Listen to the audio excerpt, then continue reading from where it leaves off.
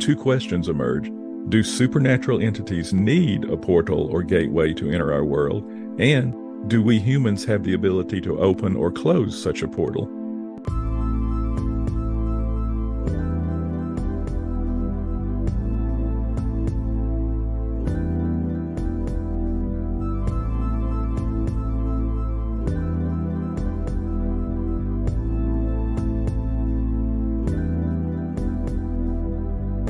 Welcome to another episode of God and the Paranormal, a podcast exploring high strangeness from a biblical worldview. Thank you so much for joining us. I'm Suzanne. And I'm John. Hey, John.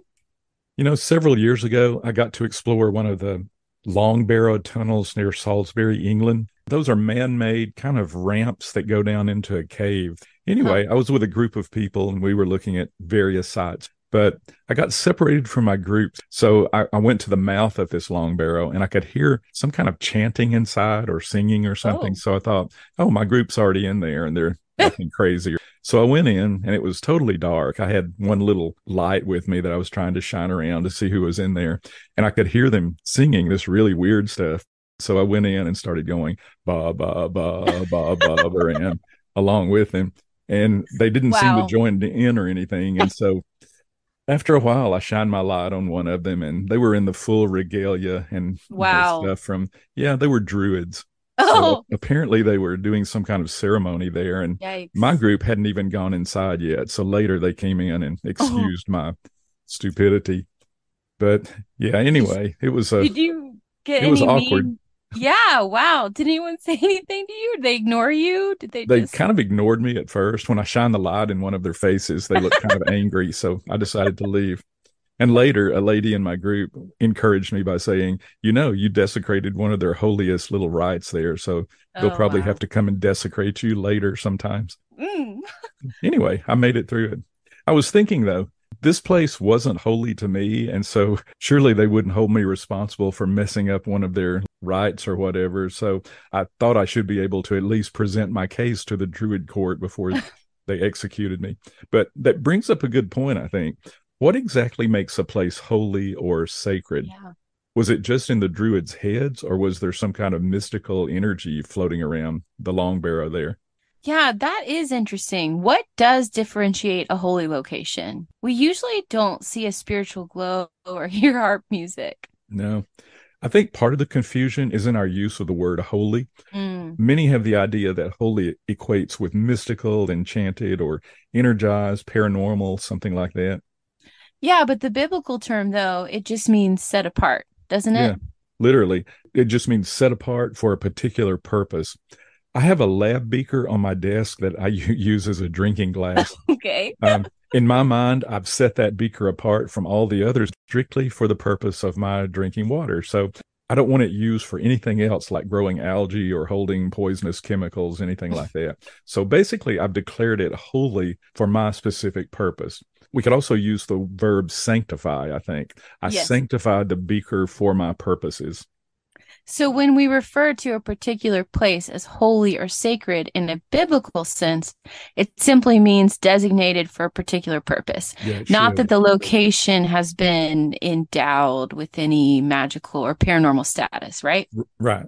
But I think there's a fine line in that terminology. Exodus 3:5, and this is God speaking.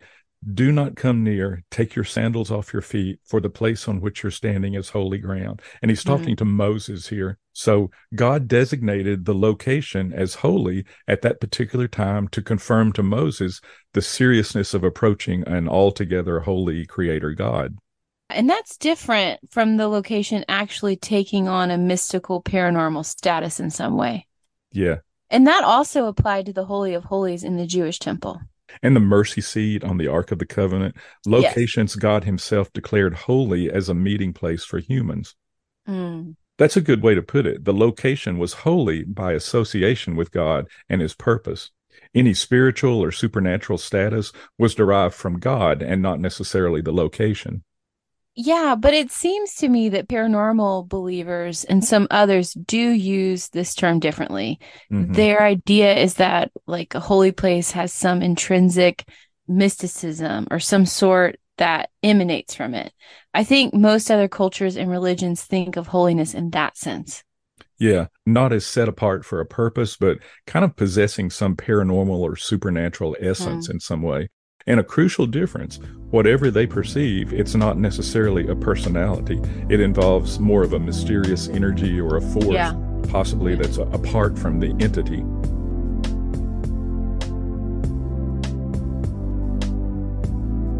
Okay, then, biblically speaking, a particular place can be set apart as holy by association with God.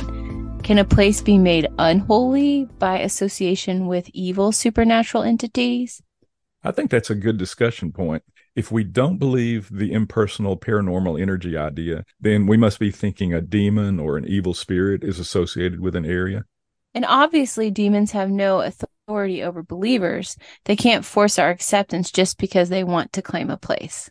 Yeah. So the question is, can a location be unholy or cursed or haunted by the presence of evil entities? And if holy means set apart, unholy doesn't seem like the correct term.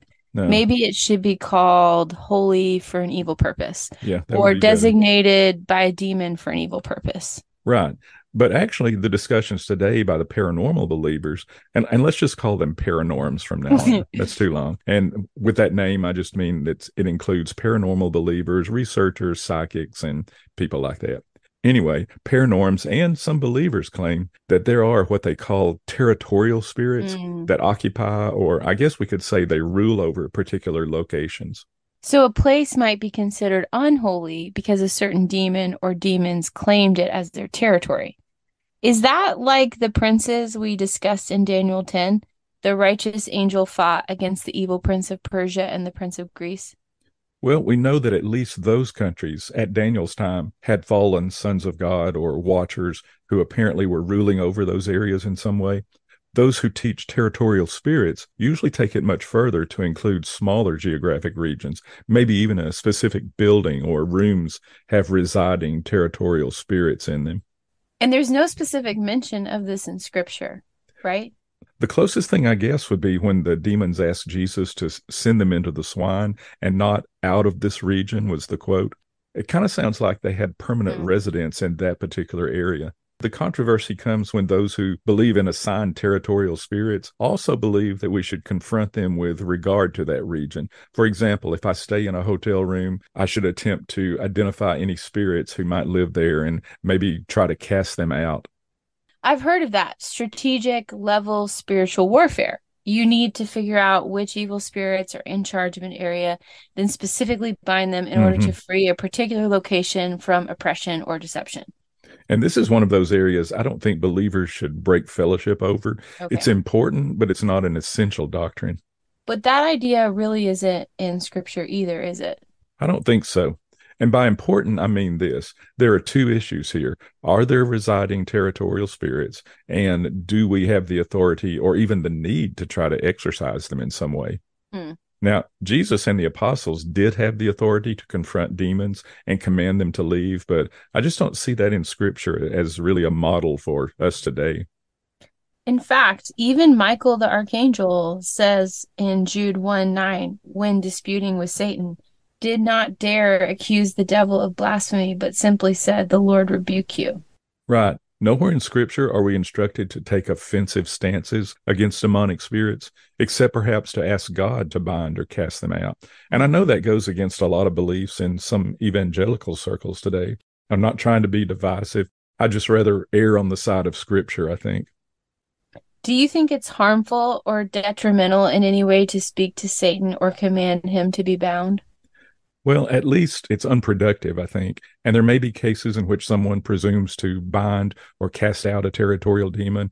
Then God in his grace just steps in and does the actual work for them. And depending on a fallacious method of spiritual warfare could actually hinder the effective biblical model for dealing with evil entities. Yeah. Satan is the father of lies. We've talked about that. Demons work through lies and deception. We defeat Satan and his followers with truth. When Jesus confronted Satan in the wilderness, he didn't try to bind him or cast him out. He just quoted scriptural truth. And that takes a lot more work than just speaking to a demon or commanding it to be bound. using the truth as a weapon implies that you've studied the truth and have it hidden in your heart, and you have a relationship with the truth giver. Yeah, and that allows you to do what Ephesians 6 says, to put on the spiritual armor and stand and resist the devil, as we saw in James 4:7. And of course, we pray for God's help. Jesus told his disciples there were actually some evil spirits that could only be cast out by prayer and fasting. There also seems to be the idea, and I've heard this from secular researchers, paranorms, and even some Christians, the idea that there are words or phrases or incantations that can disarm evil spirits. I'm guessing those are just kind of like wishful thinking. Yeah, good fairy tales anyway. When I was a kid, there was a bully that taunted me every day at school and on the bus going home, and I just dreaded seeing him every day. I was obsessed with finding ways to avoid him. And then one day I was with my dad at the hardware store, and this guy was there, and he was coming down the aisle at us. And, I didn't even flinch because my dad was standing right beside me. There was no way this bully was going to touch me. And I just smiled or really smirked at him as he walked by. Now, the next day on the bus, the harassment continued. My dad wasn't there. And if I'd said to this guy, my dad can whip you, well, what good would that do? In fact, there was nothing I could have said in my own power that would scare him. Well, pop culture ignores the fact that spiritual warfare, like everything else in the believer's life, is based, like you said, on a relationship. I have God's spirit with me constantly, but demons aren't going to listen to anything I could say through my puny power.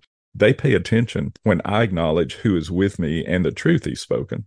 And when I call on God for help, spirits, they really don't have any hope. I think demons have a good laugh when a non-believer paranorms start chanting something in Latin or even reciting the Lord's Prayer. Real spiritual power is in truth, in the presence of the truth giver, and in the Word of God, not magic spells.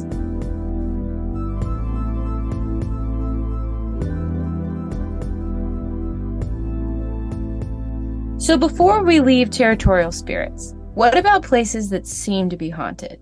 We concluded in an earlier episode that haunting spirits are actually demons and not the souls of departed humans.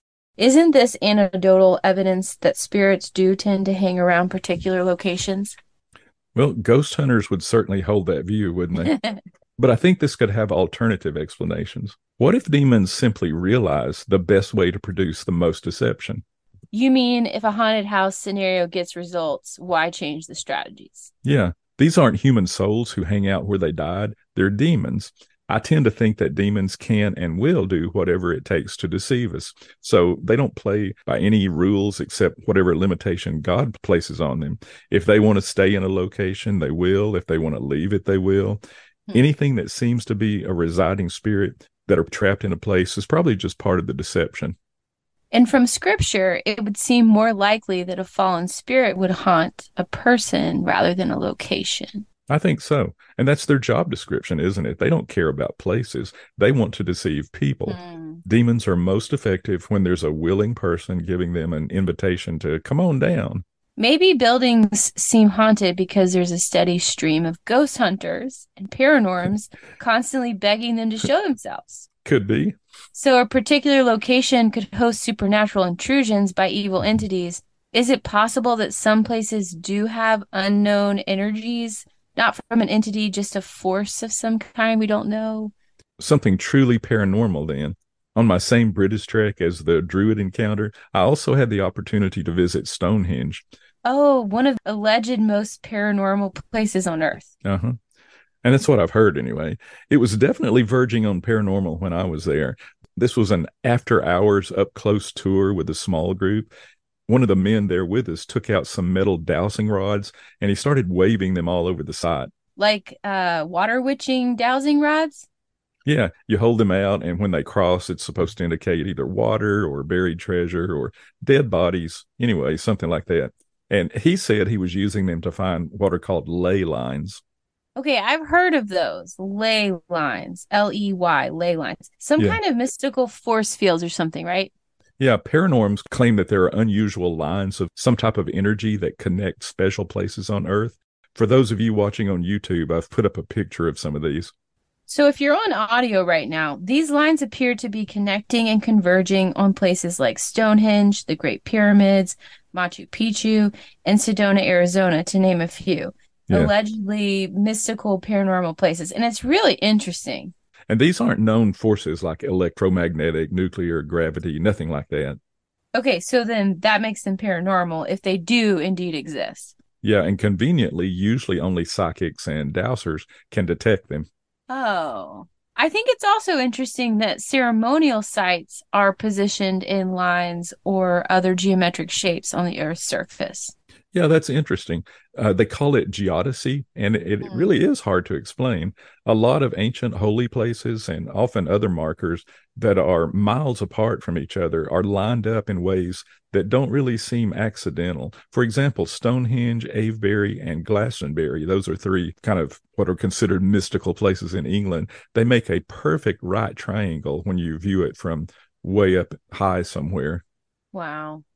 And you find that a lot, like on every continent with medicine wheels, Hmm. temples, burial mounds. How did the early builders have the perspective or technology to line things up that are so far apart? It is a mystery. It's been suggested that they had extraterrestrial help in some way. That's one of the far out, kind of fringy explanations for it. Oh, I've also heard that these sites were made by extraterrestrials. Yeah, even stranger. Oh, and what about the Nazca lines? Huge images of people and animals scratched into the ground, and you can only see it clearly from high altitudes. How would you explain that? Very awkwardly. We might be able to do all of this today with the help of a GPS or something, which I assume the ancients didn't have those. Maybe they were just a lot more educated than we give them credit. You know, we've talked about the fact that Genesis 4 hints that Adam and Eve's grandchildren were already pretty advanced in technology. Okay.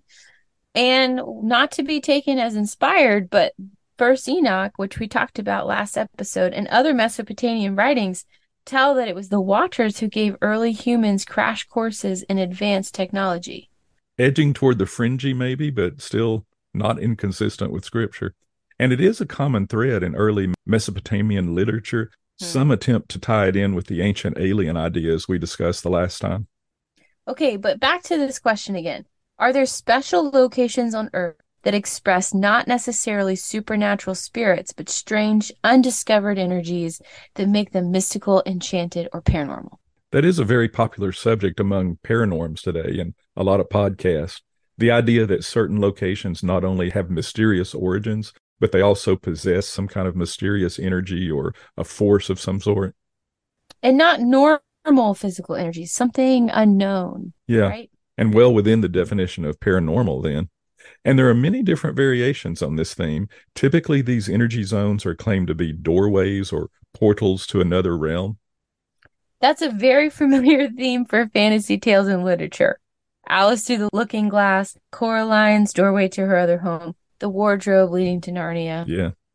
And it's a useful literary device, a lot more interesting than Alice just jumping on a bus and heading to Wonderland. I've heard some people call them vortexes, which is basically something swirling like a tornado or a whirlpool. It sort of sucks things into it and blows them out.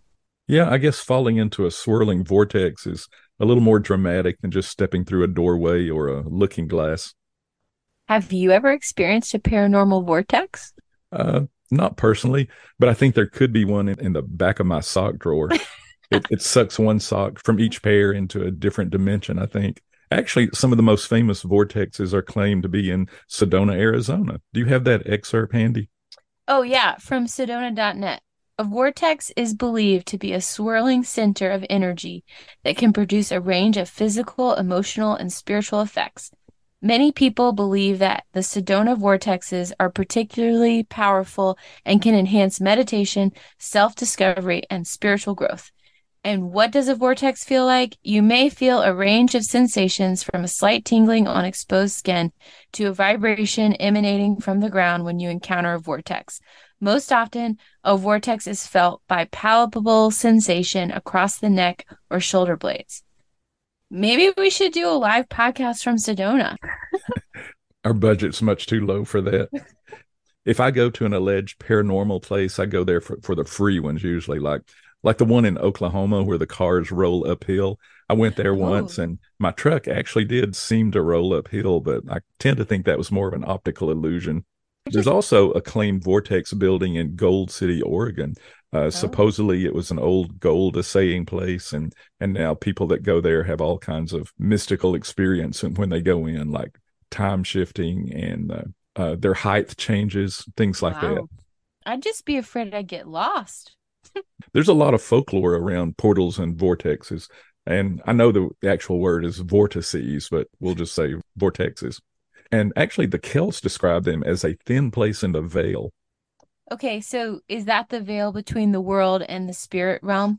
Yes, supposedly. And as the story goes, it gets thinner on Halloween, which allows spirits to pass back and forth easier. It seems in all of these, the implication is that there is another realm, and the portal is the connection to it.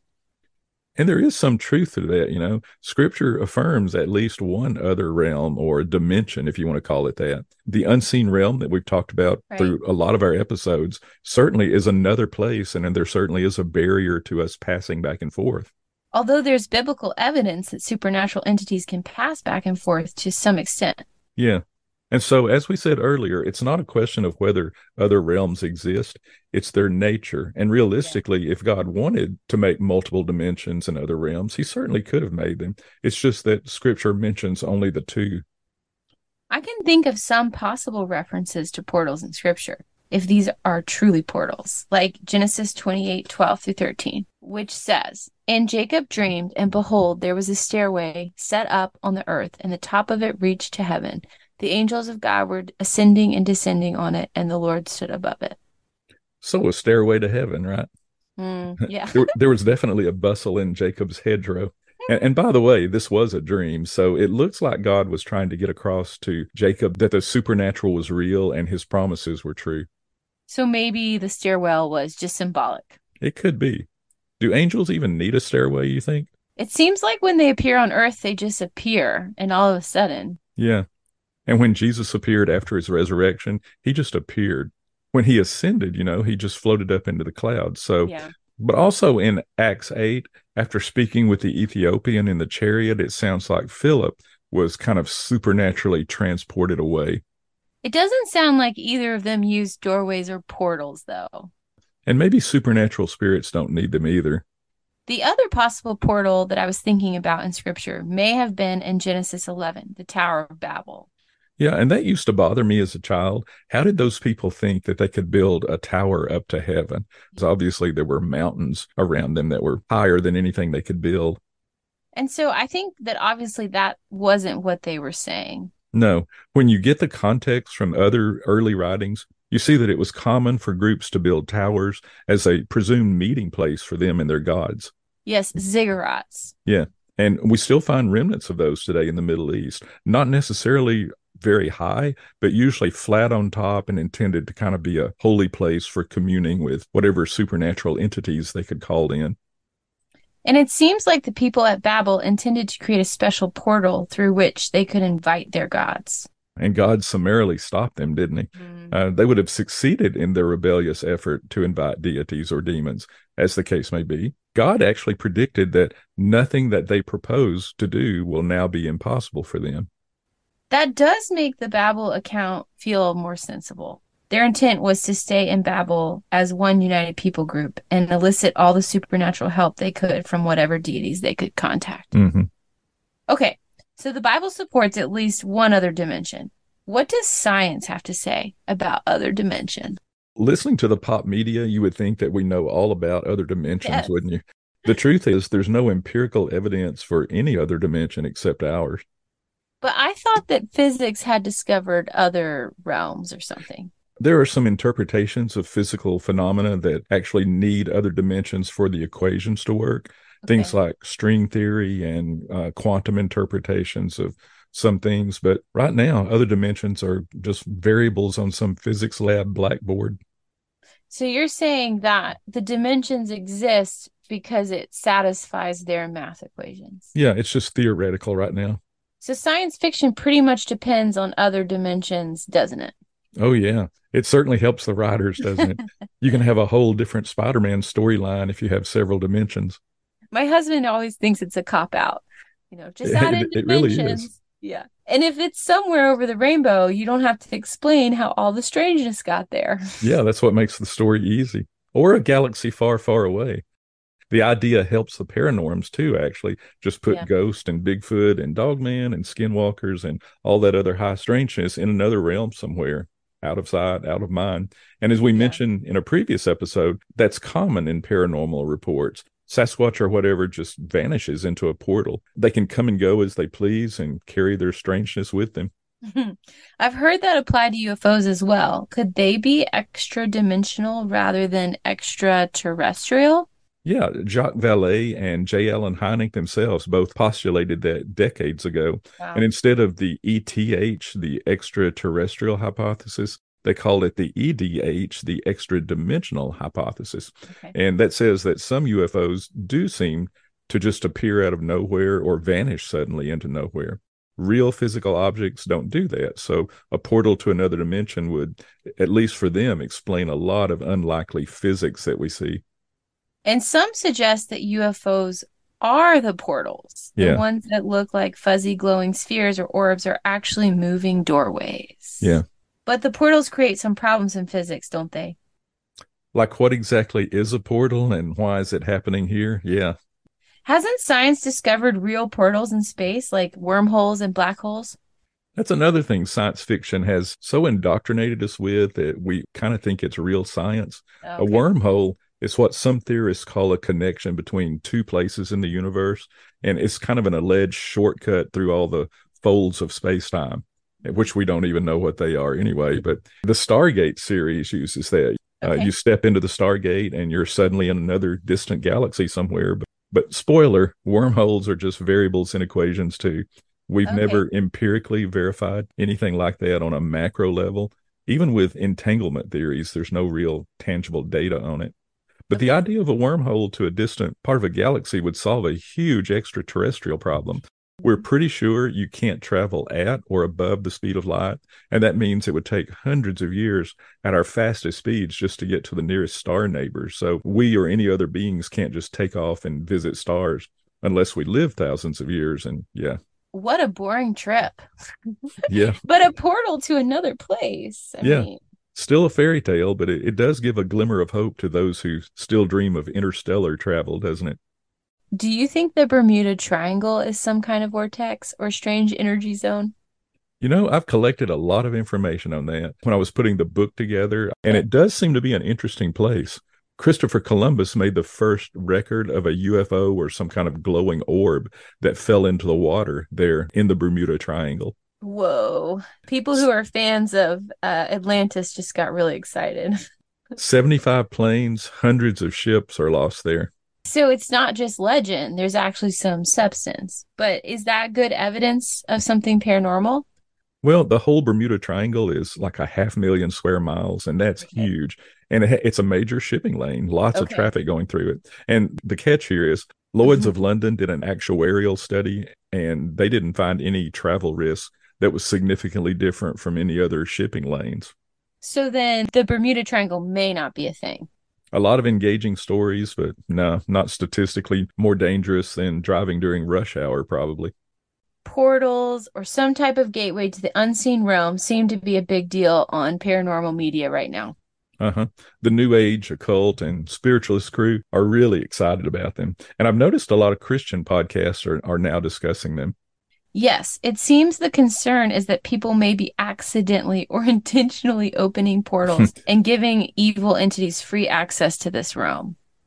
Man, that sounds scary when you say it that way. Yeah, it does. Do you think we should worry about this? Well, there's that idea again.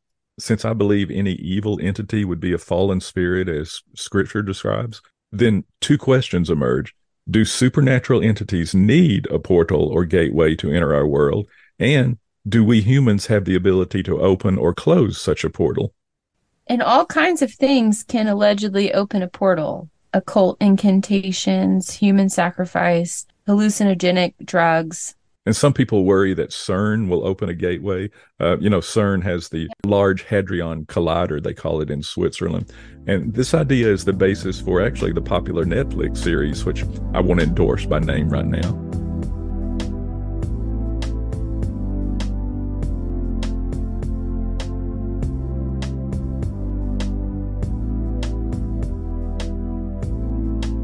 So a physical apparatus opening a spiritual gateway, is that even possible?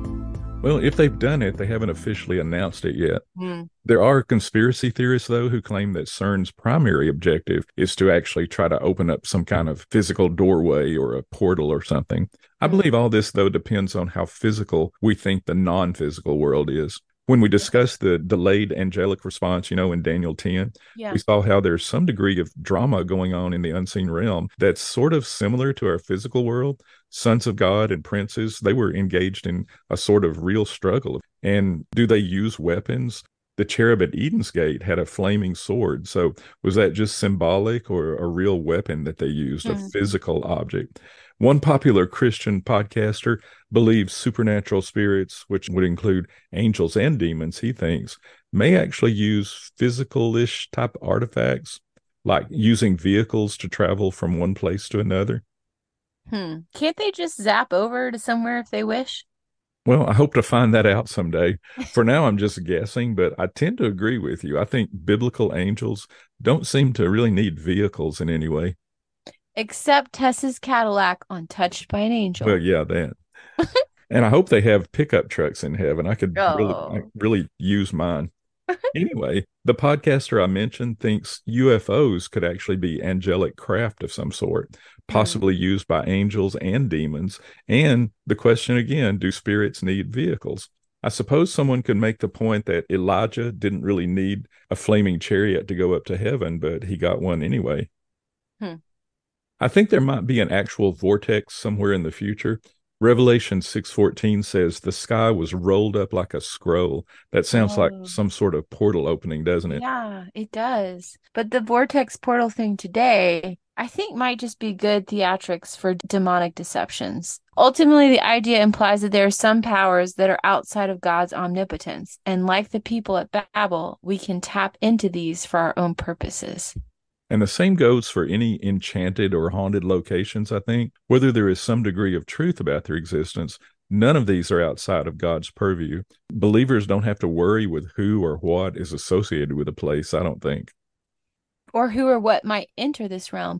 God created all that is, including any veil that exists between the realms. And ultimately, whether our enemies are entering through portals, whether they're tied to a particular location, our strategy is still the same. Resist, test the spirits, stand firm, put on the full armor, pray, maintain a strong relationship with the Lord. And quote scripture. Yeah. Thank you for joining us in this episode. If you would like to comment or ask questions or you have opinions about what we talked about, please send us an email at godandtheparanormal@gmail.com. And so you can get more information. Also visit our website, thinkingaboutthebible.com. If you found this podcast useful or interesting, please share it with others. You can find us on most major podcast platforms. Thank you so much for listening, and goodbye for now.